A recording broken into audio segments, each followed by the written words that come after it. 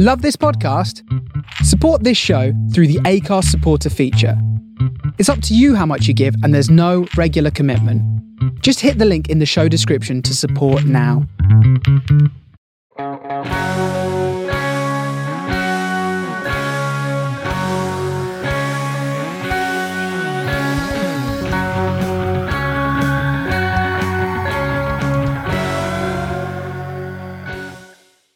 Hello there and welcome to another episode of Jedi Order Podcast, guys. This is another one of our Star Wars bonus episodes. We're doing Revenge of the Sith today. We dropped our revisit of Attack of the Clones on Wednesday, and we're putting these as a couple of bonus episodes because we got so much content coming up. We're covering obviously the new Falcon and Winter Soldier series. We're covering Godzilla vs. Kong, Suicide Squad, the Bad Batch Star Wars series coming out. There's just so much happening. Zack Snyder's Justice League. Gosh, how lucky are we over the next few months with the amount of content that's coming out? It's going to be great. We're also going to be celebrating our 1 year anniversary in April. We're going to have some special guests for that as well, so that'll be a good laugh. But in the meantime, I thought I'd take you on another trip back to the early 2005, where everything seemed okay and we didn't have a pandemic. So let's go back and revisit Revenge of the Sith.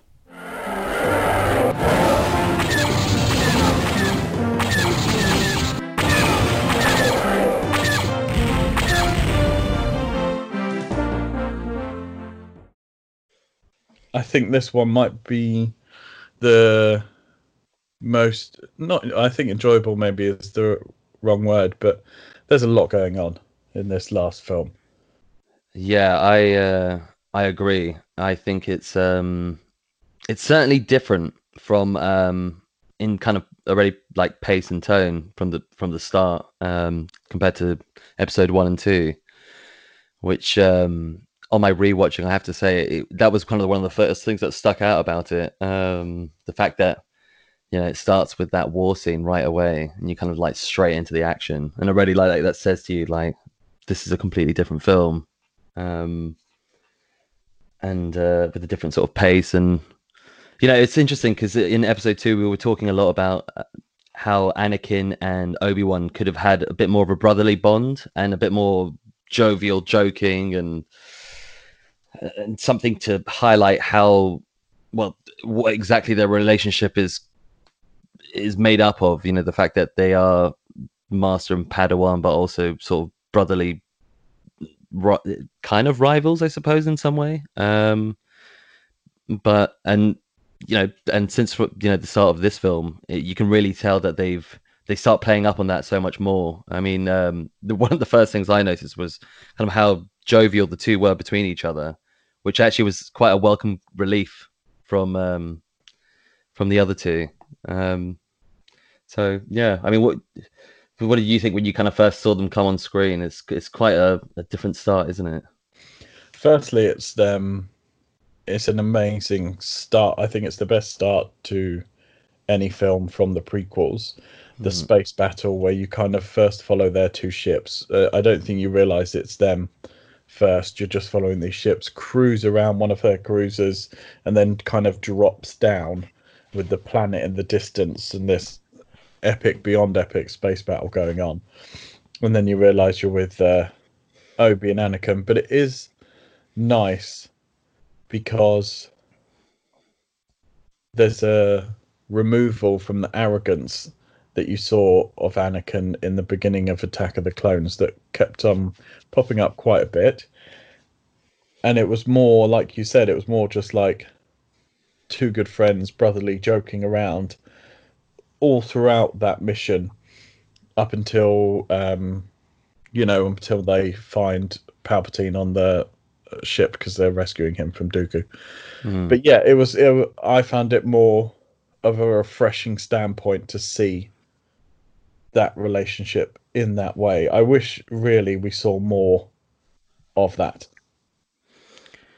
Yeah, I agree. I mean, it's interesting kind of looking at them in episode 3 compared to what their dynamic was in episode 2, and how in episode 2 actually they're both their attitudes are quite similar in that they're both quite serious, and obviously Anakin is a bit more intense, but Obi-Wan is, in episode 2 is still quite focused and on point and very much following the Jedi Order and missions, and not really like Qui-Gon Jinn at all. He's still quite devoted.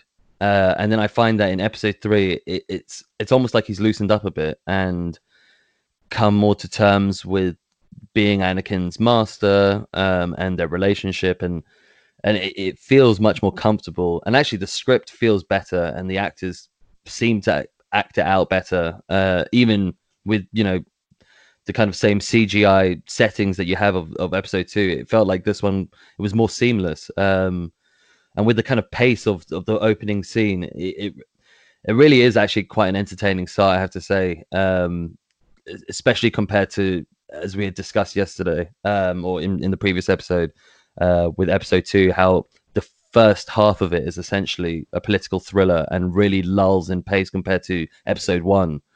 And it almost feels like with episode 3 that they're correcting that pacing issue of episode 2, and they've just decided to carry on with the action that ends episode 2 and then bring it into episode 3, and having these characters, and having the main guys that have developed and grown and carried on, from where we kind of left them off. And yeah, I mean, I hadn't rewatched episode 3 in a couple of years, and making notes for episode 2 and 1, it was interesting to see how giddy my notes are for this, because it's I'm already saying it starts with war. You've got this kind of epic battle involving lots of characters.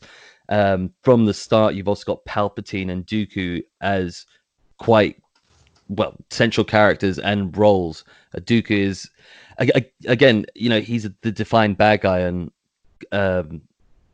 it as we said for episode 2, it's sad that almost Dooku isn't explored more, because he's still such a strong character, and Christopher Lee plays him so well, and and as a Jedi, he provides some good fights and some good demonstrations of the Sith abilities. And it feels almost like he's gone too quickly, I have to say. But it's interesting to how it, for how it moves the script along and kicks off the film, really, to then allow Palpatine to become that central, bad guy, really, or Sith Lord. How do you feel the pace of this film works compared to the other two? I know you said The Phantom Menace, which we both agreed on, has a really good pace to it. It never feel like it lags at any point. It just drifts along quite smoothly. But episode 2 more feels like it has a very slow pace for nearly half of the film until it kind of picks up, so you feel it lags a bit more. What did you get from episode 3 in terms of the way this one was set? So I felt that it was quite the mixture of episode 1 and 2's pacing. It has, the action feels like it has a higher energy, like episode 1. That even with episode 1, we had said that there were kind of comedic points and action points which were not always done it or executed in the best way from a filmmaking point of view, but the energy of episode 1 always stays up, and there's always something going on. And I feel that with episode 3, it retains more of that. But then after the kind of initial opening war scene, it somewhat reverts back to that episode 2. I mean, here I wouldn't call it a lull so much, but it goes back to the political drama of obviously Palpatine controlling gaining political control and maneuvering around the Senate, and obviously starting to exert greater influence over Anakin and then turn him against the Jedis. And whilst it's similar to episode 2, it doesn't quite feel the same in terms of energy. It feels, I think, because the political action is a bit more exciting and related to the main characters. I mean, the fact that you're starting to see Anakin really growing in independence and away from the Jedi Order and becoming quite upset with them over certain things, and obviously you can see his relationship with Palpatine growing, and Palpatine becoming this sort of political mentor to him, and so he trusts him more. And so I think those political scenes are actually like quite interesting in showing how Anakin develops as a character and how he becomes Vader, and also, again, from the political point of view, how Palpatine, becomes the Emperor. It does help the plot points slot in, even if they are kind of sitting around discussing them.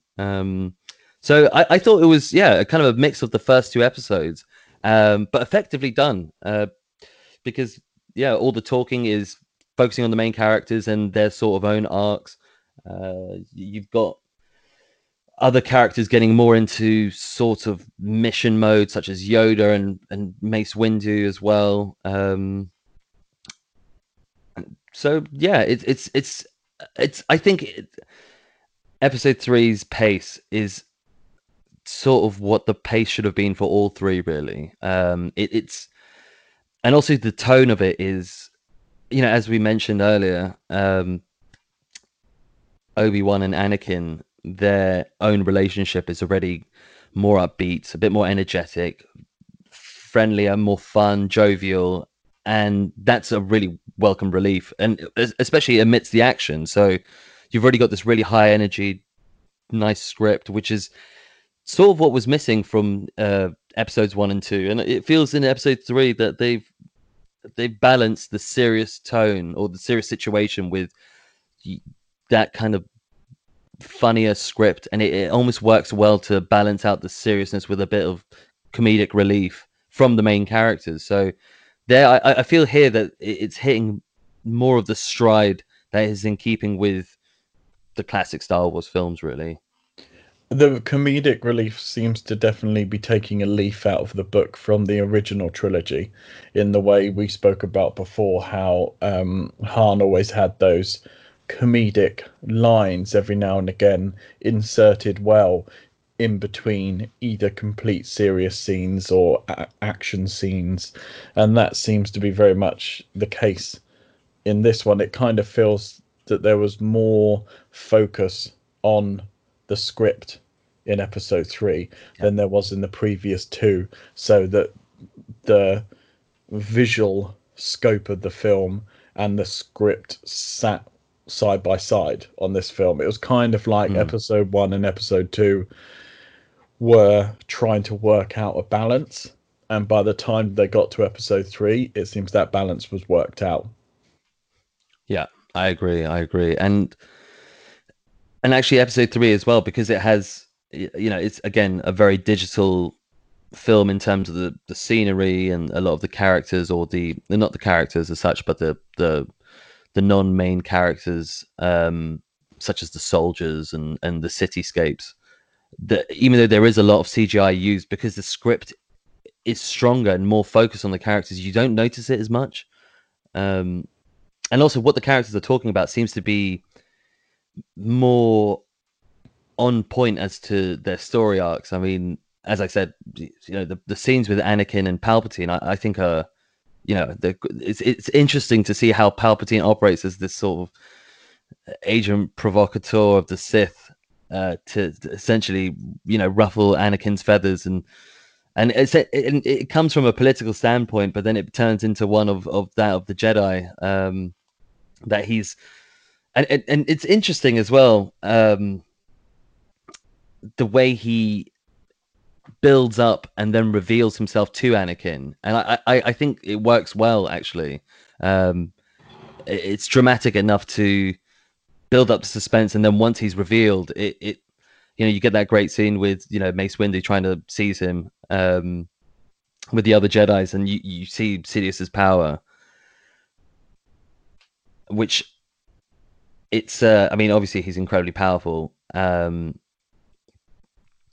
as a Sith Lord, but you also just see him as a political operator in the Senate, and disowning the Jedis, and turning the Republic against them, which and also spreading them out to the different corners of the galaxy. I mean, the fact that Yoda's here and Mace Windu is still there, and Anakin is now with Sidious and Obi-Wan has also been sent away to tackle General Grievous. I think that the film builds well for showing how the Republic and the characters fall to the Empire and the dark side, really. Yeah, very much so. And I think a lot has to be said with especially the dialogue in the many scenes between Palpatine and Anakin, and the progression of Palpatine's hold over Anakin. And it kind of shows you that he, whilst at one point you feel he had kind of an innocent heart and a way of wanting to be a great Jedi, it teeters on the edge that he just wanted to be great. Yeah. And that really shows his relationship with Palpatine and how Palpatine was able to move him from one side to the other. Shows that his goals kind of aligned more with the Sith way of thinking, in terms of you just want to be the best and want to be the most powerful, rather than the Jedi way of thinking, where you want to hone your abilities for the good of everyone around you and what you can do to help other people. And I just think the opera scene, especially between Palpatine and Anakin, very key scene. Obviously, he talks about Darth Plagueis, I think, in this particular scene, which is a very, very key moment in the whole film due to the link it had at that point in time. Anakin's gone from having those nightmares about his mum to nightmares and now about losing Padme. And obviously the story beats just all fell in line. And this, I feel that the opera moment of them two sitting down is one of the most pivotal moments of the film, and I'm quite glad that they set it relatively early. I think it's about 40 minutes into the movie. But it really gives them, once again, this is praise to the script writing of the overall story. It gives them that time to develop the relationship between Palpatine and Anakin to the next level. Is that something you thought was really well approached, their particular relationship in this film? Yeah, and particularly actually that scene, I didn't quite remember it. Rewatching. I mean, I've seen the scene multiple times before, but it never stood out to me as a key scene. But then, rewatching in the grand arc of the original trilogy, I think that scene is, as you said, so pivotal and so important to show the influence that Palpatine is putting onto Anakin, and the little tricks and ways to get him thinking more independently. Essentially he's planting these seeds of just saying, you can't depend on the Jedi. You are stronger than them. You can do greater things. You can keep the ones you love alive. And I think it's good to move the Anakin's progression along by showing. I think this is where episode 2 slightly fell down, in that as we had discussed for episode 2, there were the involvement of Padme and Anakin's mother in his storyline were obviously very key points to move him along to the dark side, but it felt like episode 2 almost didn't play them up enough, or they were just playing them quite lightly, and because of the certain clunky scenes, and perhaps not enough paid to Anakin's mother's death on Tatooine, it felt as if they were, whilst they are very important moments for Anakin, it felt as if they weren't as effectively done as they should have been. And I think in episode 3, it really, the script is really on point at showing that actually these two characters for Anakin are essentially the main driving points for him to become the Sith Lord, and to take the power into his own hands and save Padme. So I think that scene is great.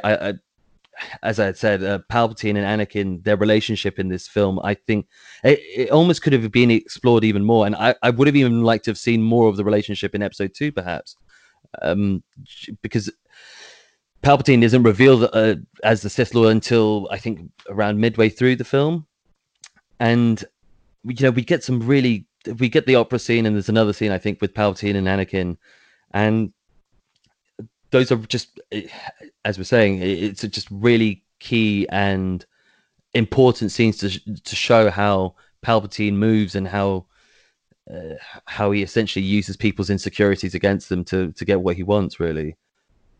Yeah, very much so. And also, I like another part of the film in the introduction of General Grievous is very much needed due to the quick exit of Count Dooku.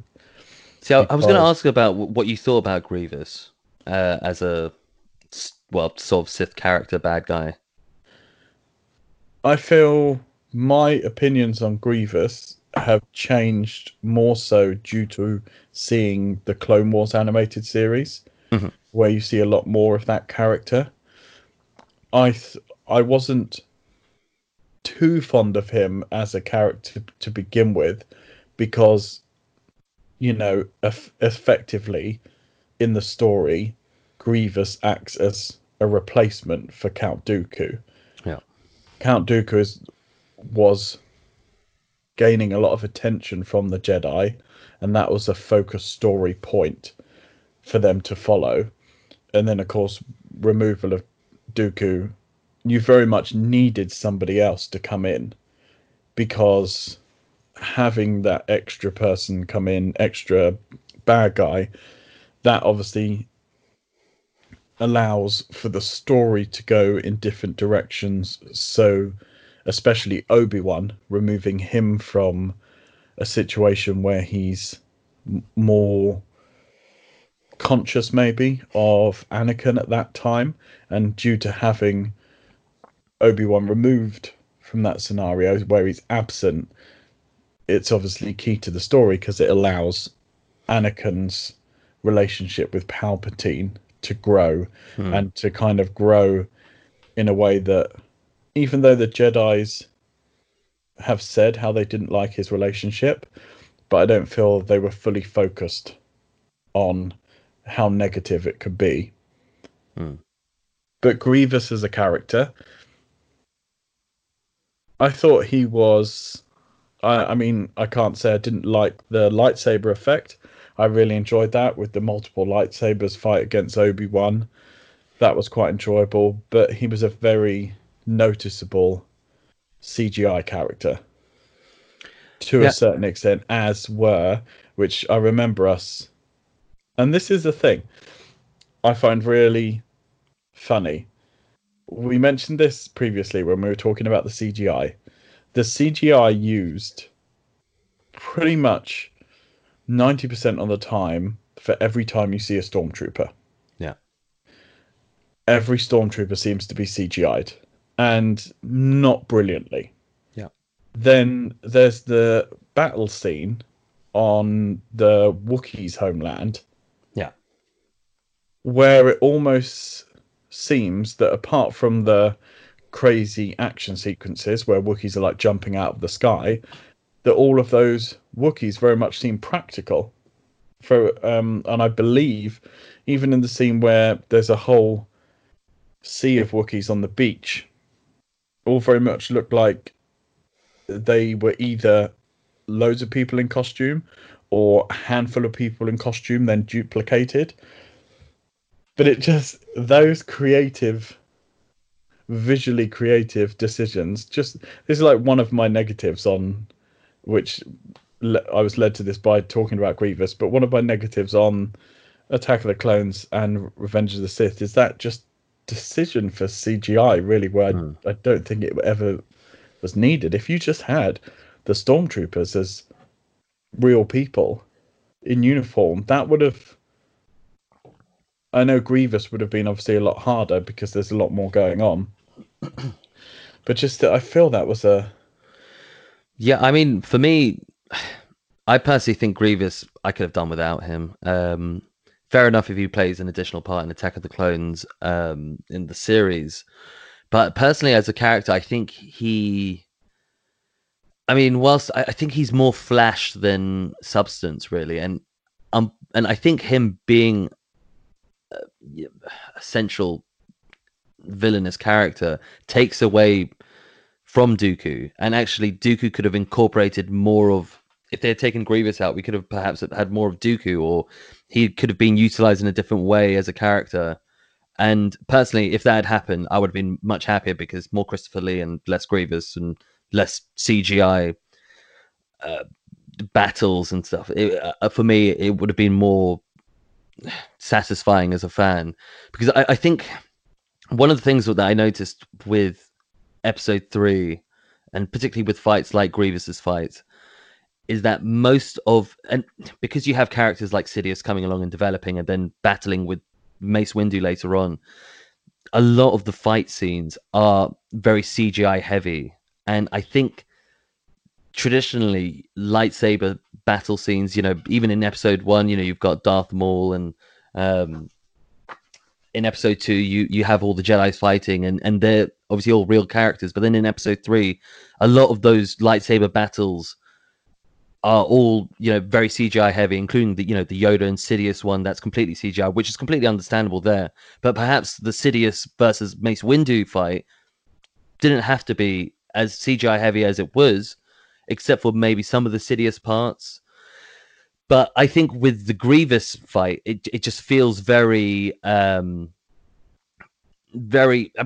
feels a bit like a light show, to be honest. And I don't think that's completely necessary for telling the story, really.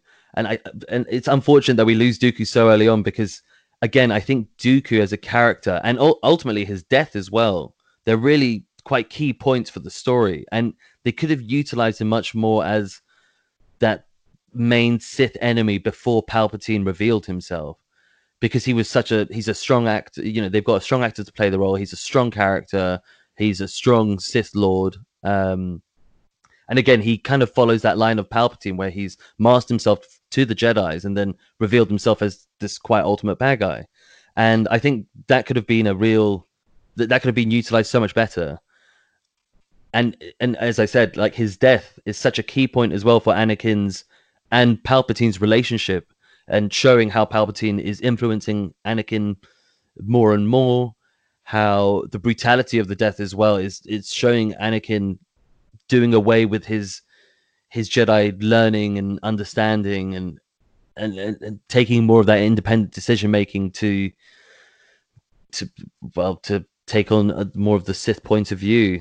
And so I think Grievous, for me, I could have done definitely without him. And as you said, there's around the Grievous battle scene, there's the stormtroopers which are there, which are quite obviously CGI. Obi-Wan is riding that annoying dragon animal thing, which I think is a bit OTT, really, for its purpose, really. And actually, there was some really clunky CGI I noticed when he was getting off of it, which it just looked very awkward. And then he kind of goes into the battle scene with Grievous and all the stormtroopers, and it's just it felt like a game or a game cutscene with a lot of just very flashy action. And whilst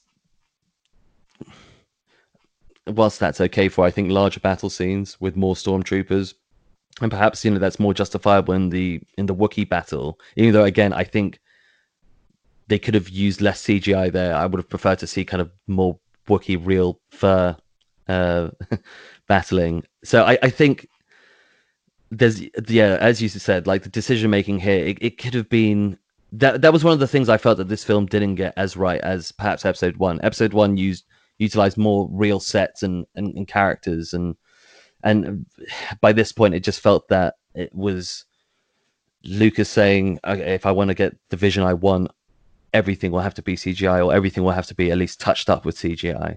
And I think that takes away from the realness of the characters and the emotions they're feeling, and kind of puts it, again, the film somewhat at odds with itself, that you've got these very central characters who are going through these great emotional time. I mean, particularly Anakin, and you're seeing his change, and then it's kind of counterpointed with this, because as I mentioned, a lot of the CGI action becomes quite flashy and almost. It feels like this is the part where they're again appealing to kids without the silliness, but they're kind of appealing with the light show. And whilst it's nice at certain points, I think it doesn't need to be utilized all the time.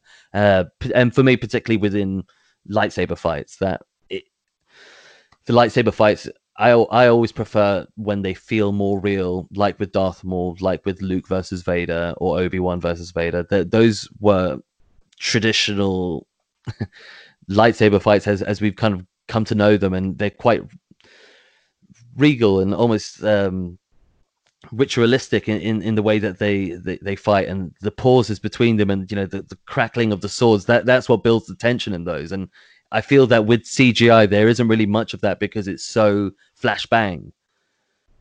So I think whilst the CGI is understandable for wanting to create these large battle scenes, I think that it is a negative on this film in terms of the way it drives the action, really. I completely agree.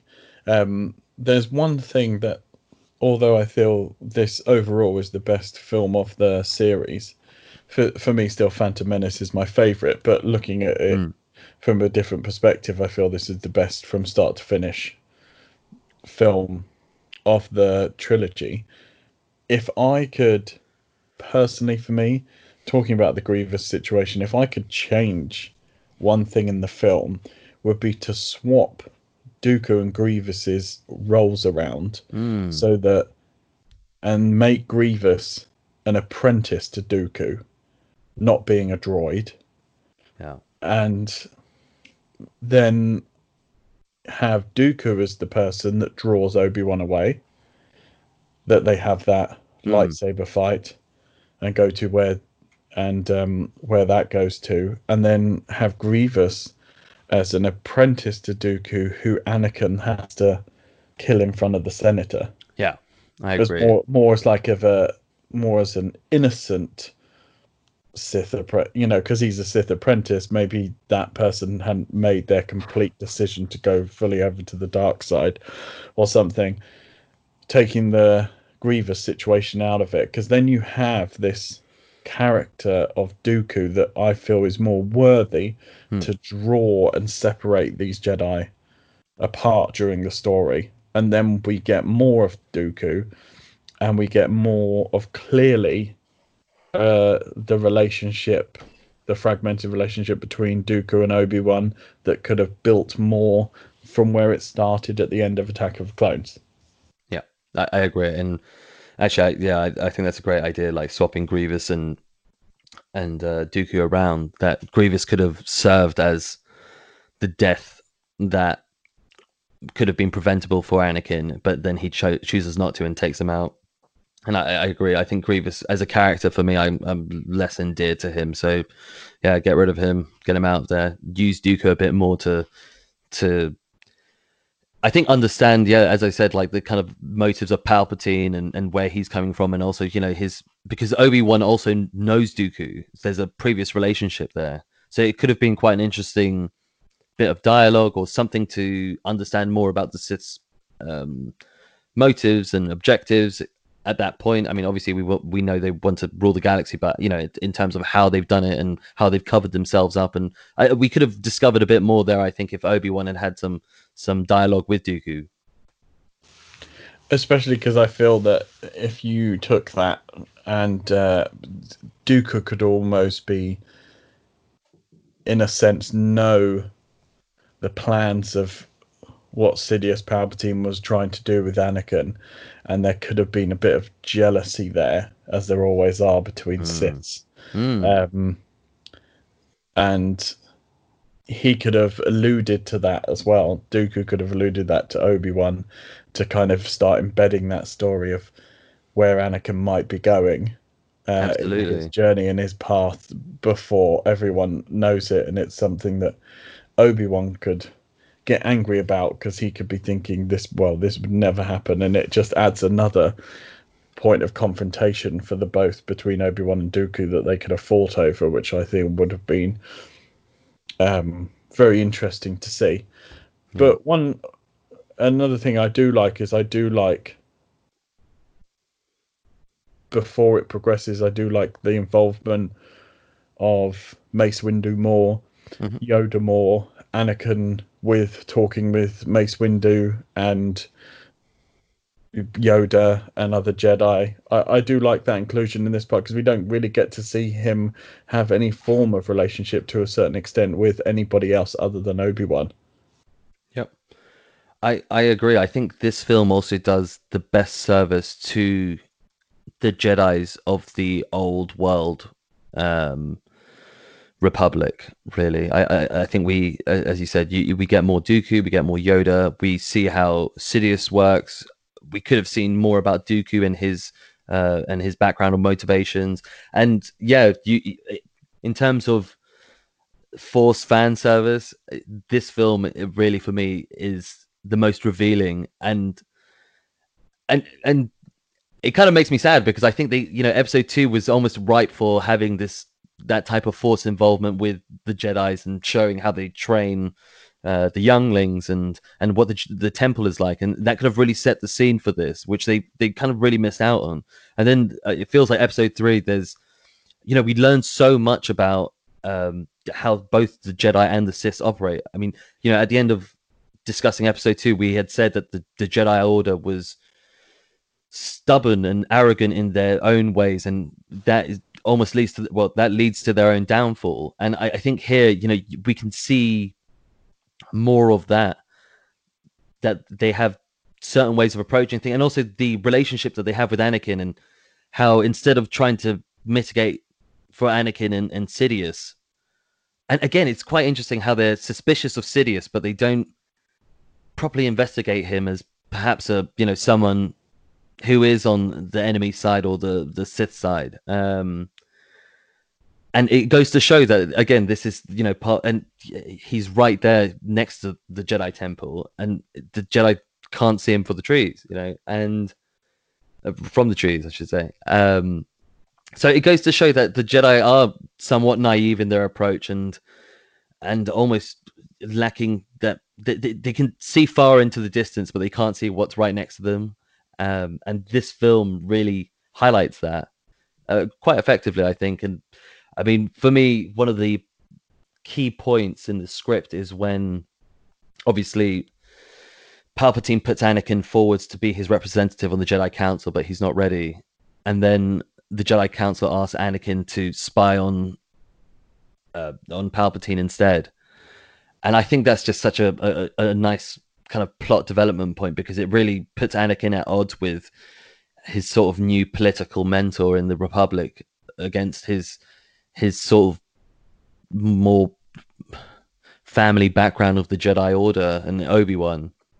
And I think that's a really key point for Anakin's development to Vader, to have that very contentious mission put on him. And clearly he's so, and I just like seeing him getting more and more frustrated with the Jedi, and kind of going and downplaying him and doubting his abilities. And I think that's a really important point. So there's a lot of Jedi service in this film, which for me is great, to be honest, and could have been and could have started more so in episode 2 and even episode 1 at points. I think when Anakin was a kid, they could have really helped teach him the basic building blocks of the Jedi mindset and way, which would have helped to explain to the audience, and even and younger fans coming into it with episode 1, exactly what the Jedi is, and how they're defined, and that would have really set up the Jedi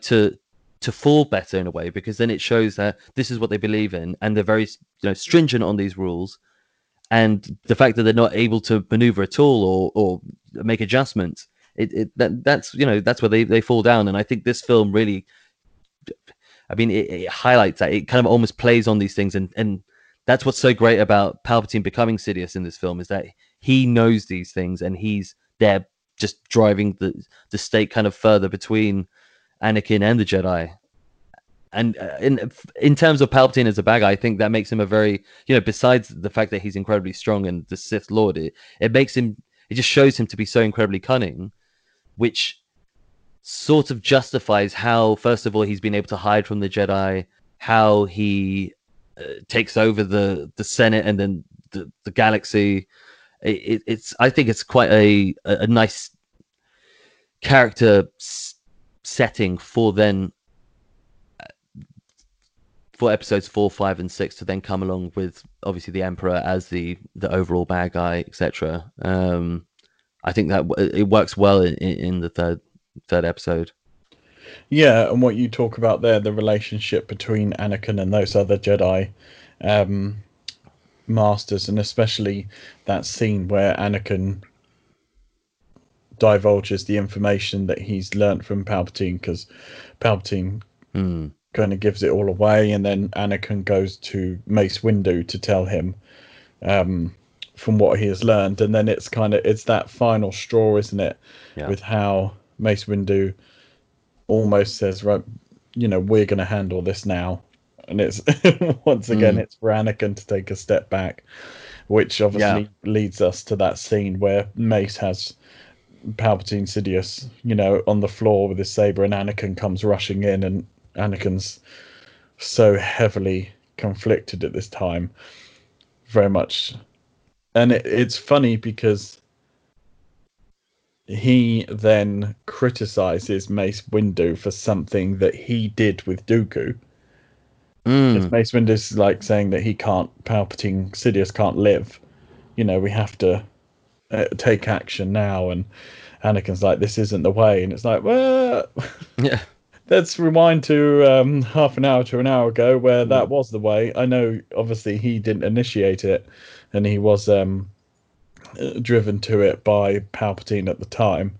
But still, it's kind of two ends of the spectrum there. But it is very the evolution, which it would have been great if we got more of that in episode 2. Like we said, there was a lot of time spent on other story points, which I think we both feel really explored everything we needed from those story points. Could have left some room for just seeing the initial relationships build between Anakin, Mace Windu, Yoda, even more Obi-Wan.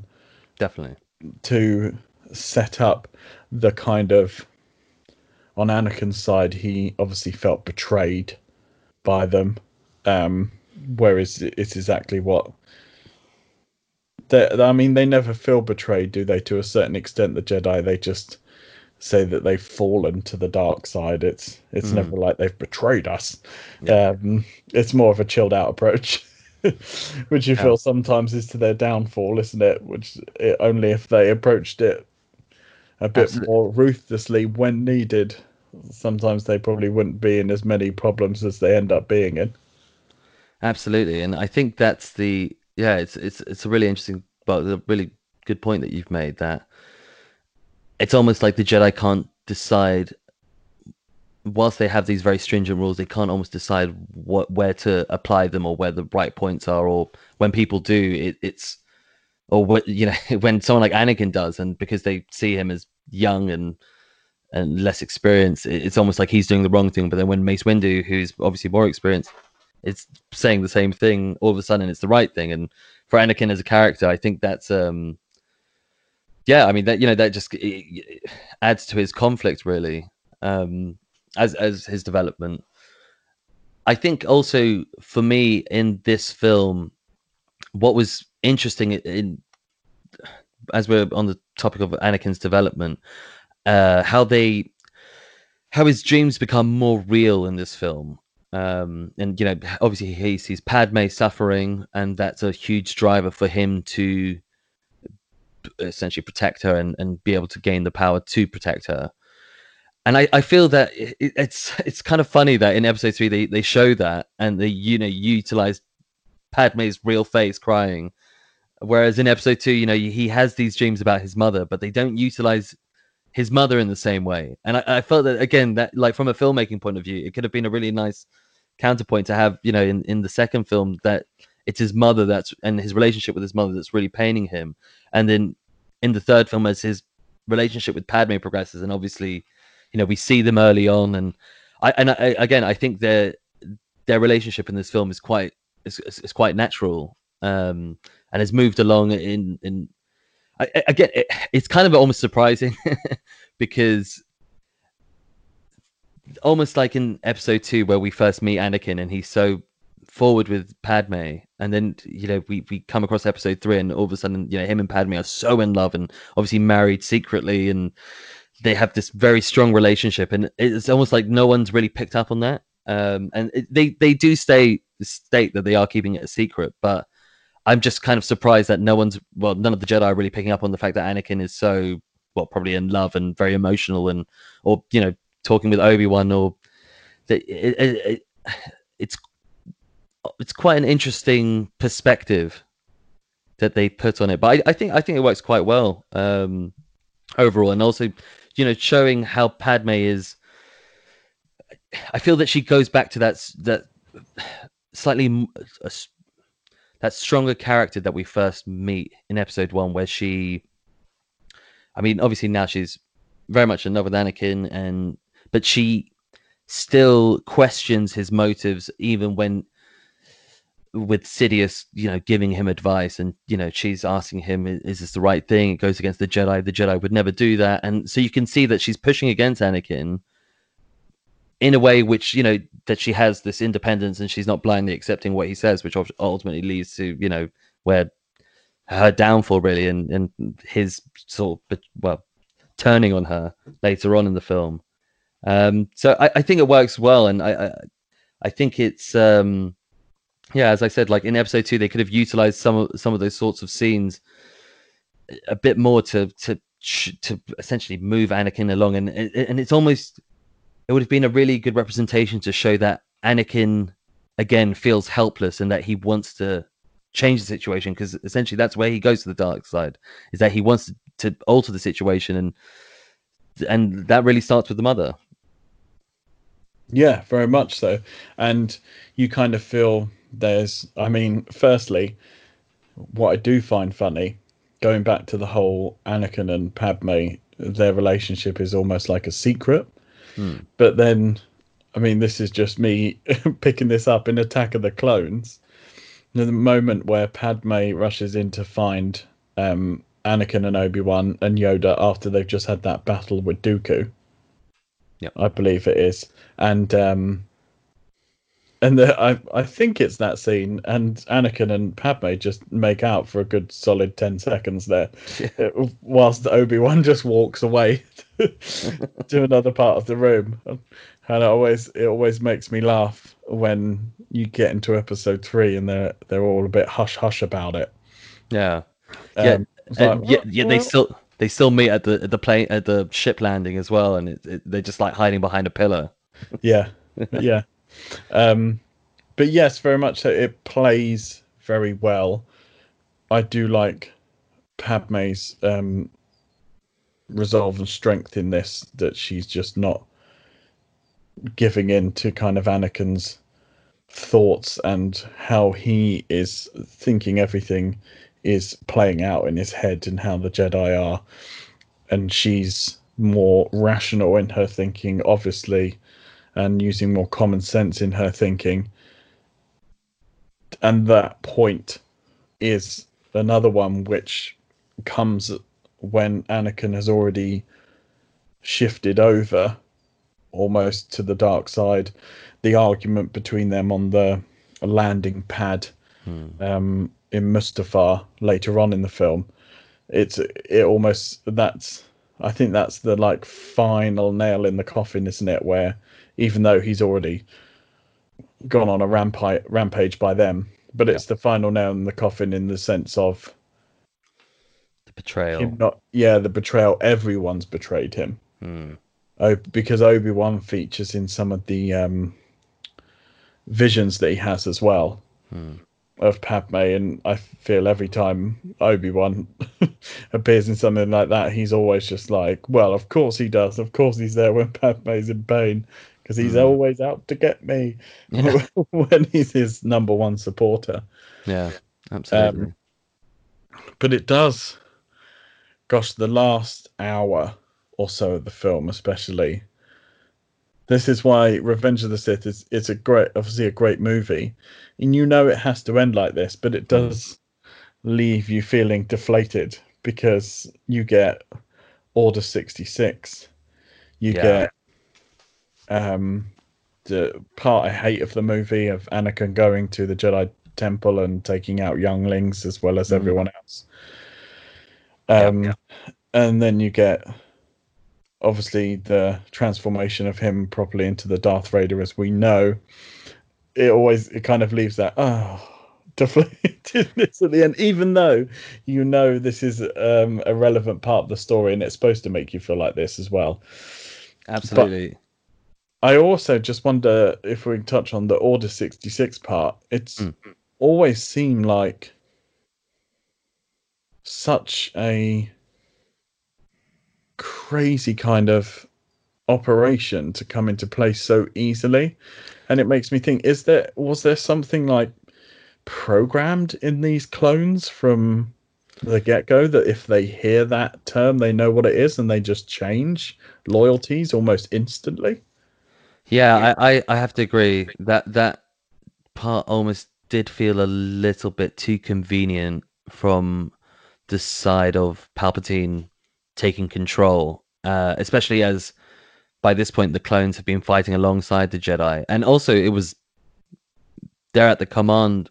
I know of the Republic, but also of the Jedi. The Jedi had created them, so it's quite interesting to see these sorts of human, even though they're clones, obviously they're human, sort of turn on their allies so easily, especially as when they turn on Obi-Wan and he's kind of there talking, really in quite a friendly manner with the soldier, and then Order 66 comes into play and he's like, "No, just shoot him down," and you're like, "Whoa!" Like, wow, that was it makes the clones feel robotic actually in a way, which is quite odd. It's quite odd when you have seen the animated series, The Clone Wars, which gives the clones, a section of the clones, this humanity to them. And then that Order 66 is coming. I mean, maybe they address this more in the final Clone Wars series. Maybe you see it more from a clone standpoint. Maybe they don't all agree to Order 66 or something along those lines changes. But from just a film standpoint, because we had these films before the series, it's still, even though I understand that they were all created and they're all effectively the same, so I guess something like this is possible, but it does still seem like such a tall order for just from one action for it to completely switch. Absolutely, and I feel that it would have made more sense if in episode 2, when Obi-Wan had gone to the clone planet, they had perhaps made this point to him that, hey, the leader of the Republic can override control himself, or something like that. There could have been a plot line or a plot point to make more sense of that, because it does feel so sudden that these, and that's the point of the clones, is that they're not droids, they're humans, so they should be more advanced than droids and kind of, I suppose, better at making these sorts of decisions and emotionally and logically, and yet here they just feel like droids. Someone's flipping a switch from one side to the other, which it somewhat takes away from the fact that they are clones. But I think it could have just been more justifiable with perhaps it could have just taken one line in episode 2 to say like, control of the clones is whoever holds this or is the legitimate ruler of the Republic, something like that, just to make sense of it, really. Yeah, very much so. Moving, because that obviously comes into, I feel, the final segment of the movie, where we have and this once again falls into that CGI heavy moment. I believe it falls onto Sidious against Yoda in the Senate. Yeah. And the throwing of all the, I don't know what they are, Senate pods, Yeah, should the we say? platforms, or the pods. Platforms, or yeah. And it's obviously something that I think was cool to see, a confrontation between Yoda and Sidious. I just wish it was, but that's the thing you unfortunately have to sit on there. You have Ian McDermott, who's not the youngest pup in the world, Yep. and then you have Yoda, who's completely animated if you want him to stand up and flip around. Yeah. So I guess it makes. I always thought I just want the epic lightsaber battle like Obi-Wan and Anakin have, but I just don't feel that really you can have that to a certain extent. Yeah, absolutely. I think actually, when rewatching that kind of Senate pod battle scene, I quite like it actually. I think it's for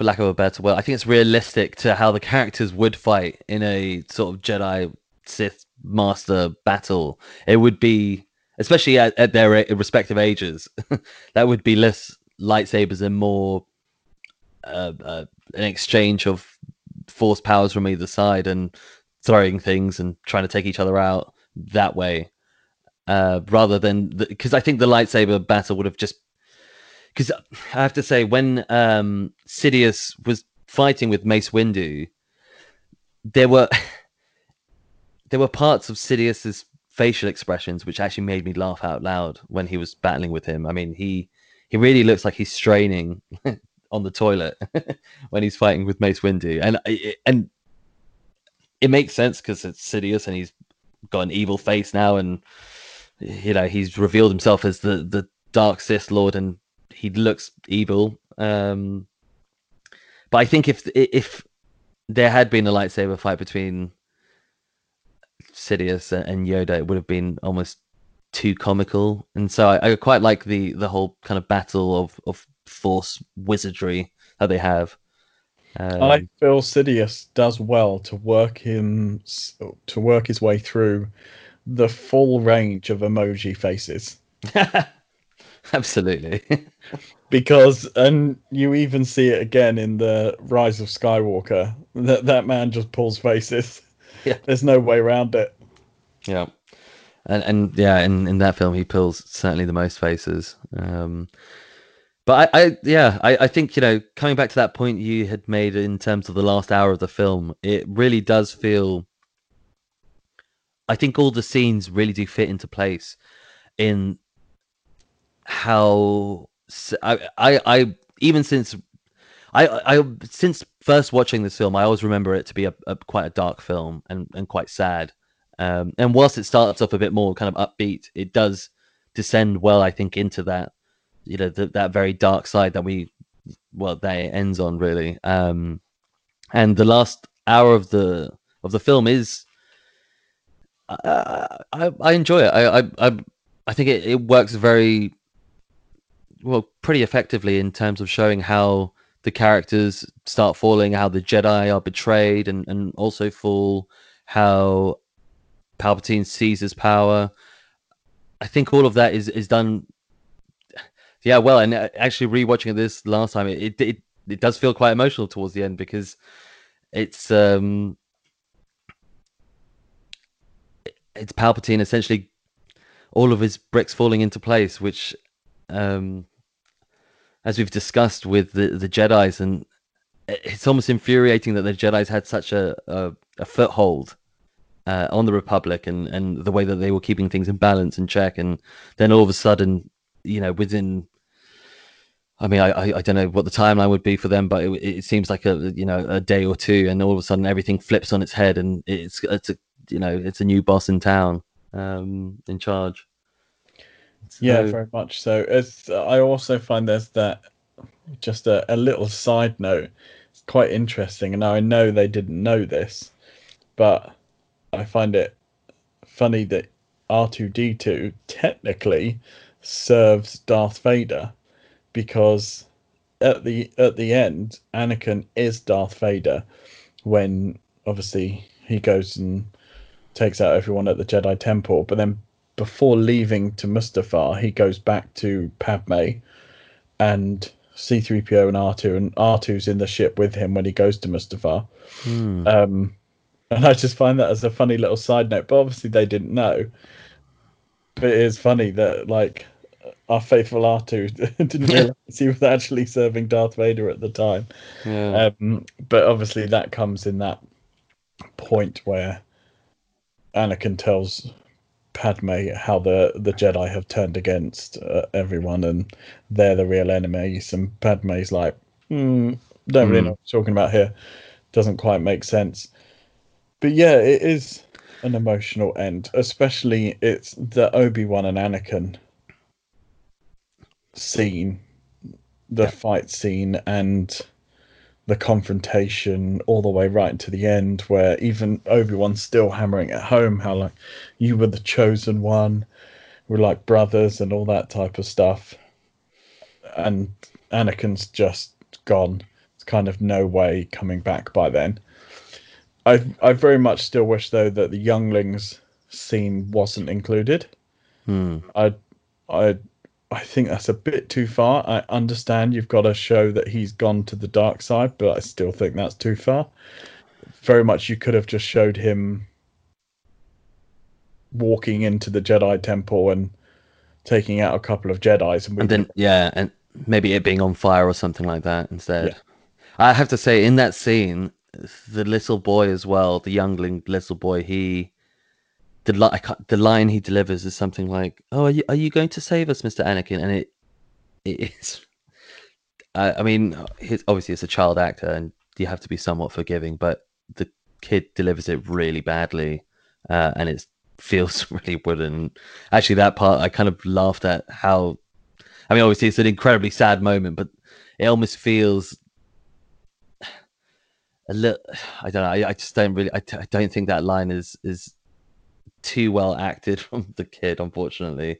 But I agree. I mean, well, I think it's an important scene as well. I think it's an important scene, but I think it could have done with more context that came perhaps from episode 2, because we first meet the younglings in episode 2, and I think they used in episode 2 as a story piece to show essentially what young Jedi training should be like, and the age that they should sort of enter into it. So, but they could have gone so much more into it, and I think that would have made the scene,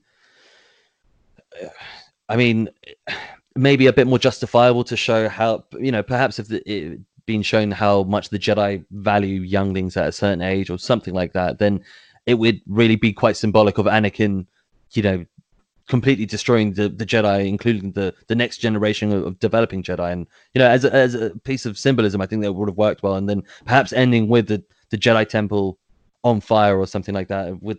That could have been quite a good way to show that, Vader's in town now and out with the old and in with the new. But it's and I don't think it's too out of place in terms of the way that the film becomes quite sad, because it just really, from that point, it really just does fall down in terms of I mean, it just becomes incredibly sad. Everything really leads on to an even more sad point for the younglings are taken down. Then Anakin strangles Padme, feeling betrayed by her, and then Obi-Wan and Anakin. And then, Anakin being saved as Vader and learning about Padme. I mean, all of that really is just, knock after knock to, and by the end of it, you're feeling quite taken aback in terms of, it's just quite sad, really. The overall tone, but I think it's fitting for highlighting how dark things have become for Anakin, and.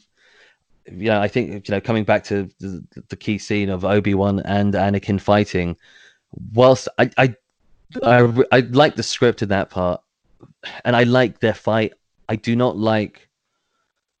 Again, I think it's that creative decision to use a lot of CGI in these lightsaber fights. That here we have an opportunity to have a normal character lightsaber fight without the overuse of CGI of one of the characters having to be CGI'd up to make it justifiable within the fight, such as Sidious or Yoda. And whilst you've got the kind of green screen background of Mustafar and the world and the lava world, and that's fine, but then I find that the platform when they kind of fly over that river of lava, it's just so it looks too much, too hammy in terms of the CGI, and that really didn't need to be done for the dramatic effect. It could have been done in a more effective way.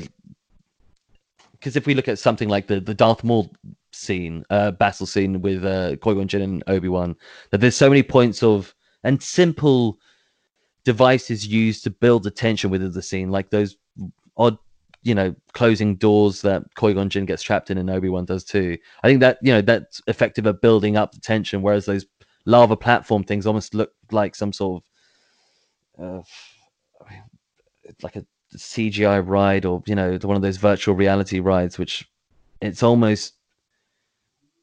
it takes away from it's that sort of childish action almost, that it's too flash when you've got a very serious point. And actually, their dialogue is strong, and the fact that they've got this sort of relationship, that should be enough to highlight that scene. And I just find that kind of flying around part, it takes away from it. So I could have done without that, but I do like that scene. I think it is sad, and I think Obi-Wan makes the point that Anakin was the chosen one, and he's left behind, and ultimately I think for me it's a very important scene as well to show that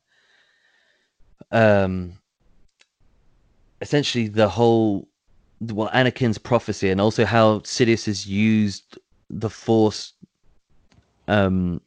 against him, and because Sidious promises Anakin the ability to keep people from death, and Anakin is always with the motivation of keeping Padme from death, but ultimately what happens is that he ends up keeping himself from death in the end.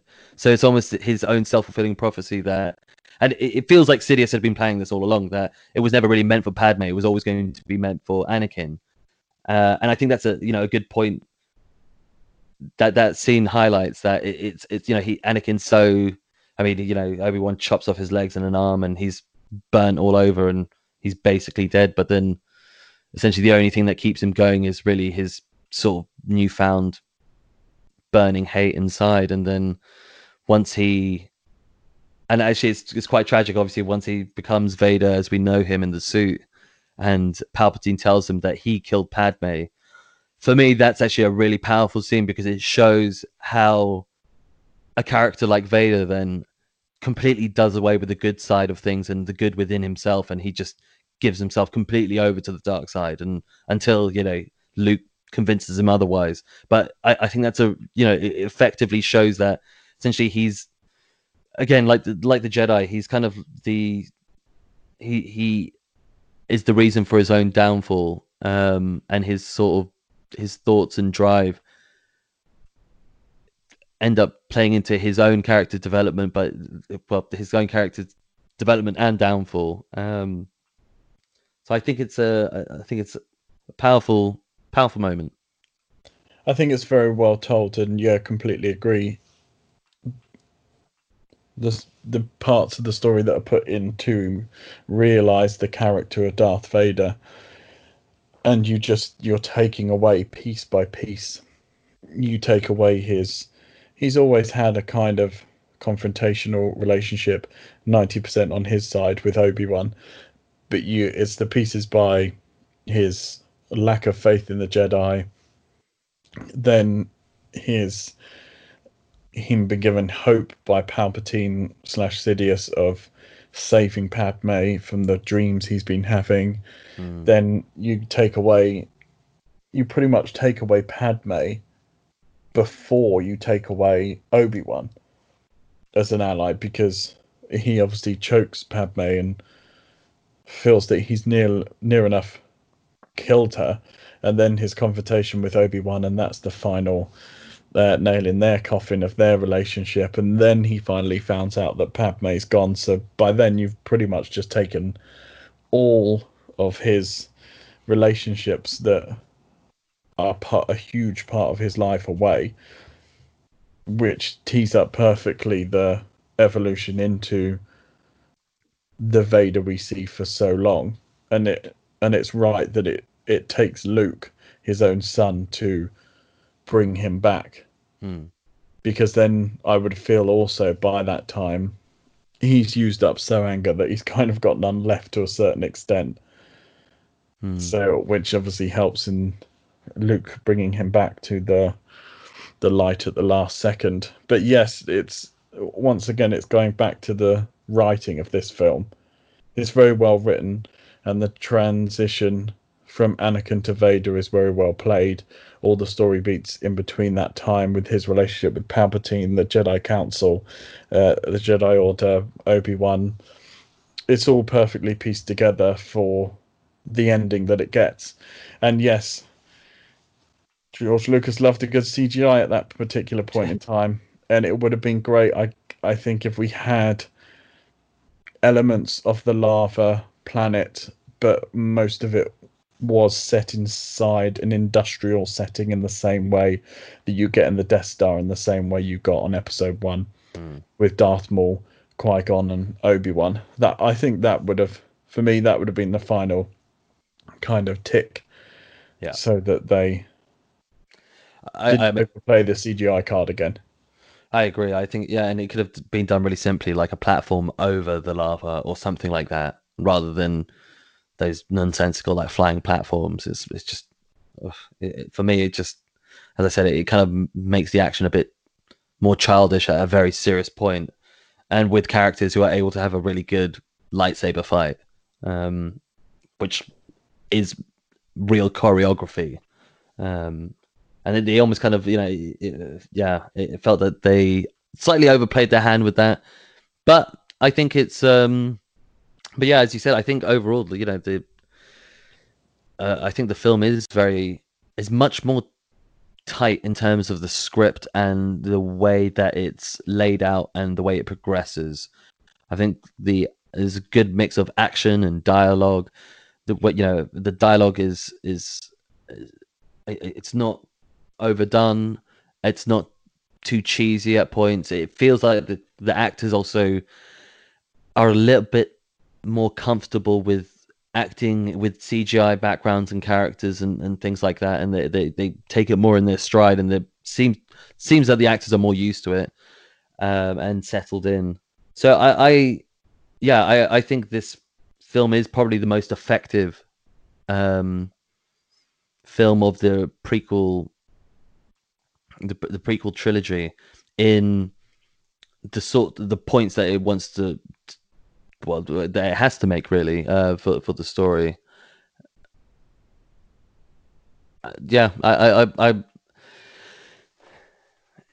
It's a much more balanced film. The direction seems better. The script is more on point. Again, yeah, as you said, the CGI is could have been toned down more, but it does what it wants. It needs to do effectively, and yeah, and as I said previously, I think it pays good service to what the fans expected and wanted from the original prequel, from the prequel trilogy. In that it tells you much more about the universe, about the main characters, about where their kind of backgrounds and how they're operating in a much more effective storytelling way. And it's just, yeah, I was entertained by the end of this one, even though you kind of end and it's quite sad. It's I feel that it sets up the original trilogy quite well. I also have to give massive kudos to Ewan McGregor and Hayden Christensen for the fight choreography in that lightsaber battle. It's just insane. Yeah. And I can't even imagine how many hours they put into getting that shot for shot, but the pace in which they fight is really quite extraordinary. It's a phenomenal fight between the two, and so it should be. But those guys really, I think, outdid themselves. I always remember there's an interview with Ewan McGregor later on, and he said when we were first shooting those scenes, we were actually told to slow down because they couldn't keep up with how quickly we were fighting in order to put the effects in at a later time. So they had to kind of like home it in a bit because they were so good at the choreographed, can't say the word, fight. Yeah, but absolutely. It's a very epic conclusion, even if there's a cut scene in between, a part that always makes me laugh. It's like a few minutes into the fight between Obi-Wan and Anakin, you cut back to Yoda's fight with Sidious, where there is an awful lot of lightsaber confrontation between them two at the beginning when they first come into the Senate from below. But there's the scene in the room, in Sidious's room below, where Yoda like hits him with the Force, and he kind of folds over his desk into his chair. I laughed at that too. Yeah, when he goes over his chair, He goes over his chair and he falls so comically into his chair, which is priceless. That I laughed at that point as well, and I have to say, with Sidious's faces beforehand fighting Mace Windu, there were points where I was laughing at him, even though he's the ultimate enemy. He there are some points that he is almost like unintentional comic relief, and that scene where he falls over his chair is it's a good one. Yeah. But I have to say, as an overall statement, for me, I think we probably both agree Revenge of the Sith is probably the best film for all elements out of the trilogy. Personally, for me, Phantom Menace always has the place in my heart as my favourite of the prequels. It always will do.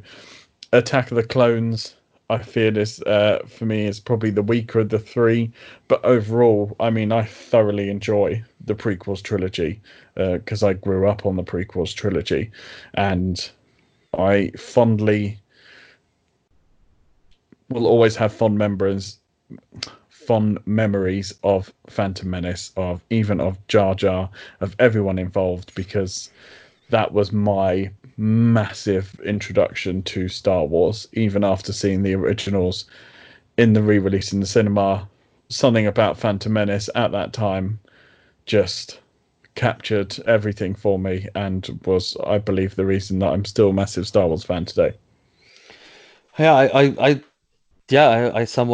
do generally agree with all your points. I mean, I think on rewatching, I think Revenge of the Sith is probably the best one, and perhaps now my favorite of the prequels. Though I do agree with you, like Phantom Menace, even though it has quite a few faults, as we discussed in the previous episode, it is a fun film in terms of the pace and energy that I think yesterday after recording, we were discussing about the pacing of episode 1 and how there's almost two. It's split. Whereas episode 2 is split into the 3 parts, episode 1 is split into two quite distinctive parts, and what the first part culminates with the winning of the pod race, and that feels like a real high, and then it kind of goes down again and builds up again to the final win as well over the droid army and Darth Maul. Yeah. So I think that film is quite effective and it's entertaining, and usually when I watch it, it's I enjoy it still. And I think after rewatching these films now, it's been the first time I've rewatched them since watching the episodes 7, 8, and 9, the Disney Star Wars. And for me, I appreciate how I think with these prequel trilogies, they had somewhat of an easier job in terms of, showing how the Emperor came to power and how Vader came to be. but besides from that, I think as a trilogy, the story arc of the characters is more consistent, has more drive and more key and memorable events that lead them to the characters we know them as in the original trilogy. And yeah, so I quite appreciate these prequel films, and I think they could have gone further in points and perhaps reined in certain aspects. And as we've talked about, the tone over the three of them, has been inconsistent in that episode 1 is more silly serious, as I've said. Episode 2 is much more serious, and then episode 3 seems to strike this happy balance. And I would have loved to have seen that kind of episode 3 tone spread out across them. However, that doesn't make them terrible films, and I don't think that, you know, takes away from the story that they're telling completely. I think that it's just more of, you know, as we were kind of talking about in episode 2, it's George Lucas as a filmmaker, that I think he's fantastic at generating ideas. Like he's built this whole world and universe, really, with characters and races and planets and languages, and I mean, there's so much that he's put into it, and I think all of that is amazing. And it really, I mean, it's been such a joy for me over my life to have watched these creations. But I think as a filmmaker, he's probably not the strongest filmmaker from that sort of director technical point of view. And perhaps I think what we can see with these prequels is that that there was a lot of trust put in Lucas solely to deliver this trilogy, whereas actually it would have, like with the original trilogy, it perhaps would have done better with either the involvement of a studio pushing back on certain ideas, or reining in certain elements like silliness, or adding more action into, you know, episode 2. So I mean, he could have done with either that studio or like another creative, to whether it's a director, producer, or writer, to help him bring his ideas into a more concise version of what they became. But saying that, you know, it does tell the story of Anakin and the Emperor, and I think by the episode 3, there's nothing really where it doesn't. There are things that feel out of place, and more so in episode 1 and 2, but I don't think that it derails the story in any sort of serious way. And as I said, I appreciate I think the story arc works more effectively than the Disney trilogy, personally. Much more so, really. Yeah, Revenge of the Sith is a brilliant conclusion to that story arc across the 3 episodes. And yeah, we would have probably loved a bit more here and there in previous episodes, but episode 3 is a perfect way to end it, and I think they ended it really well. Yep.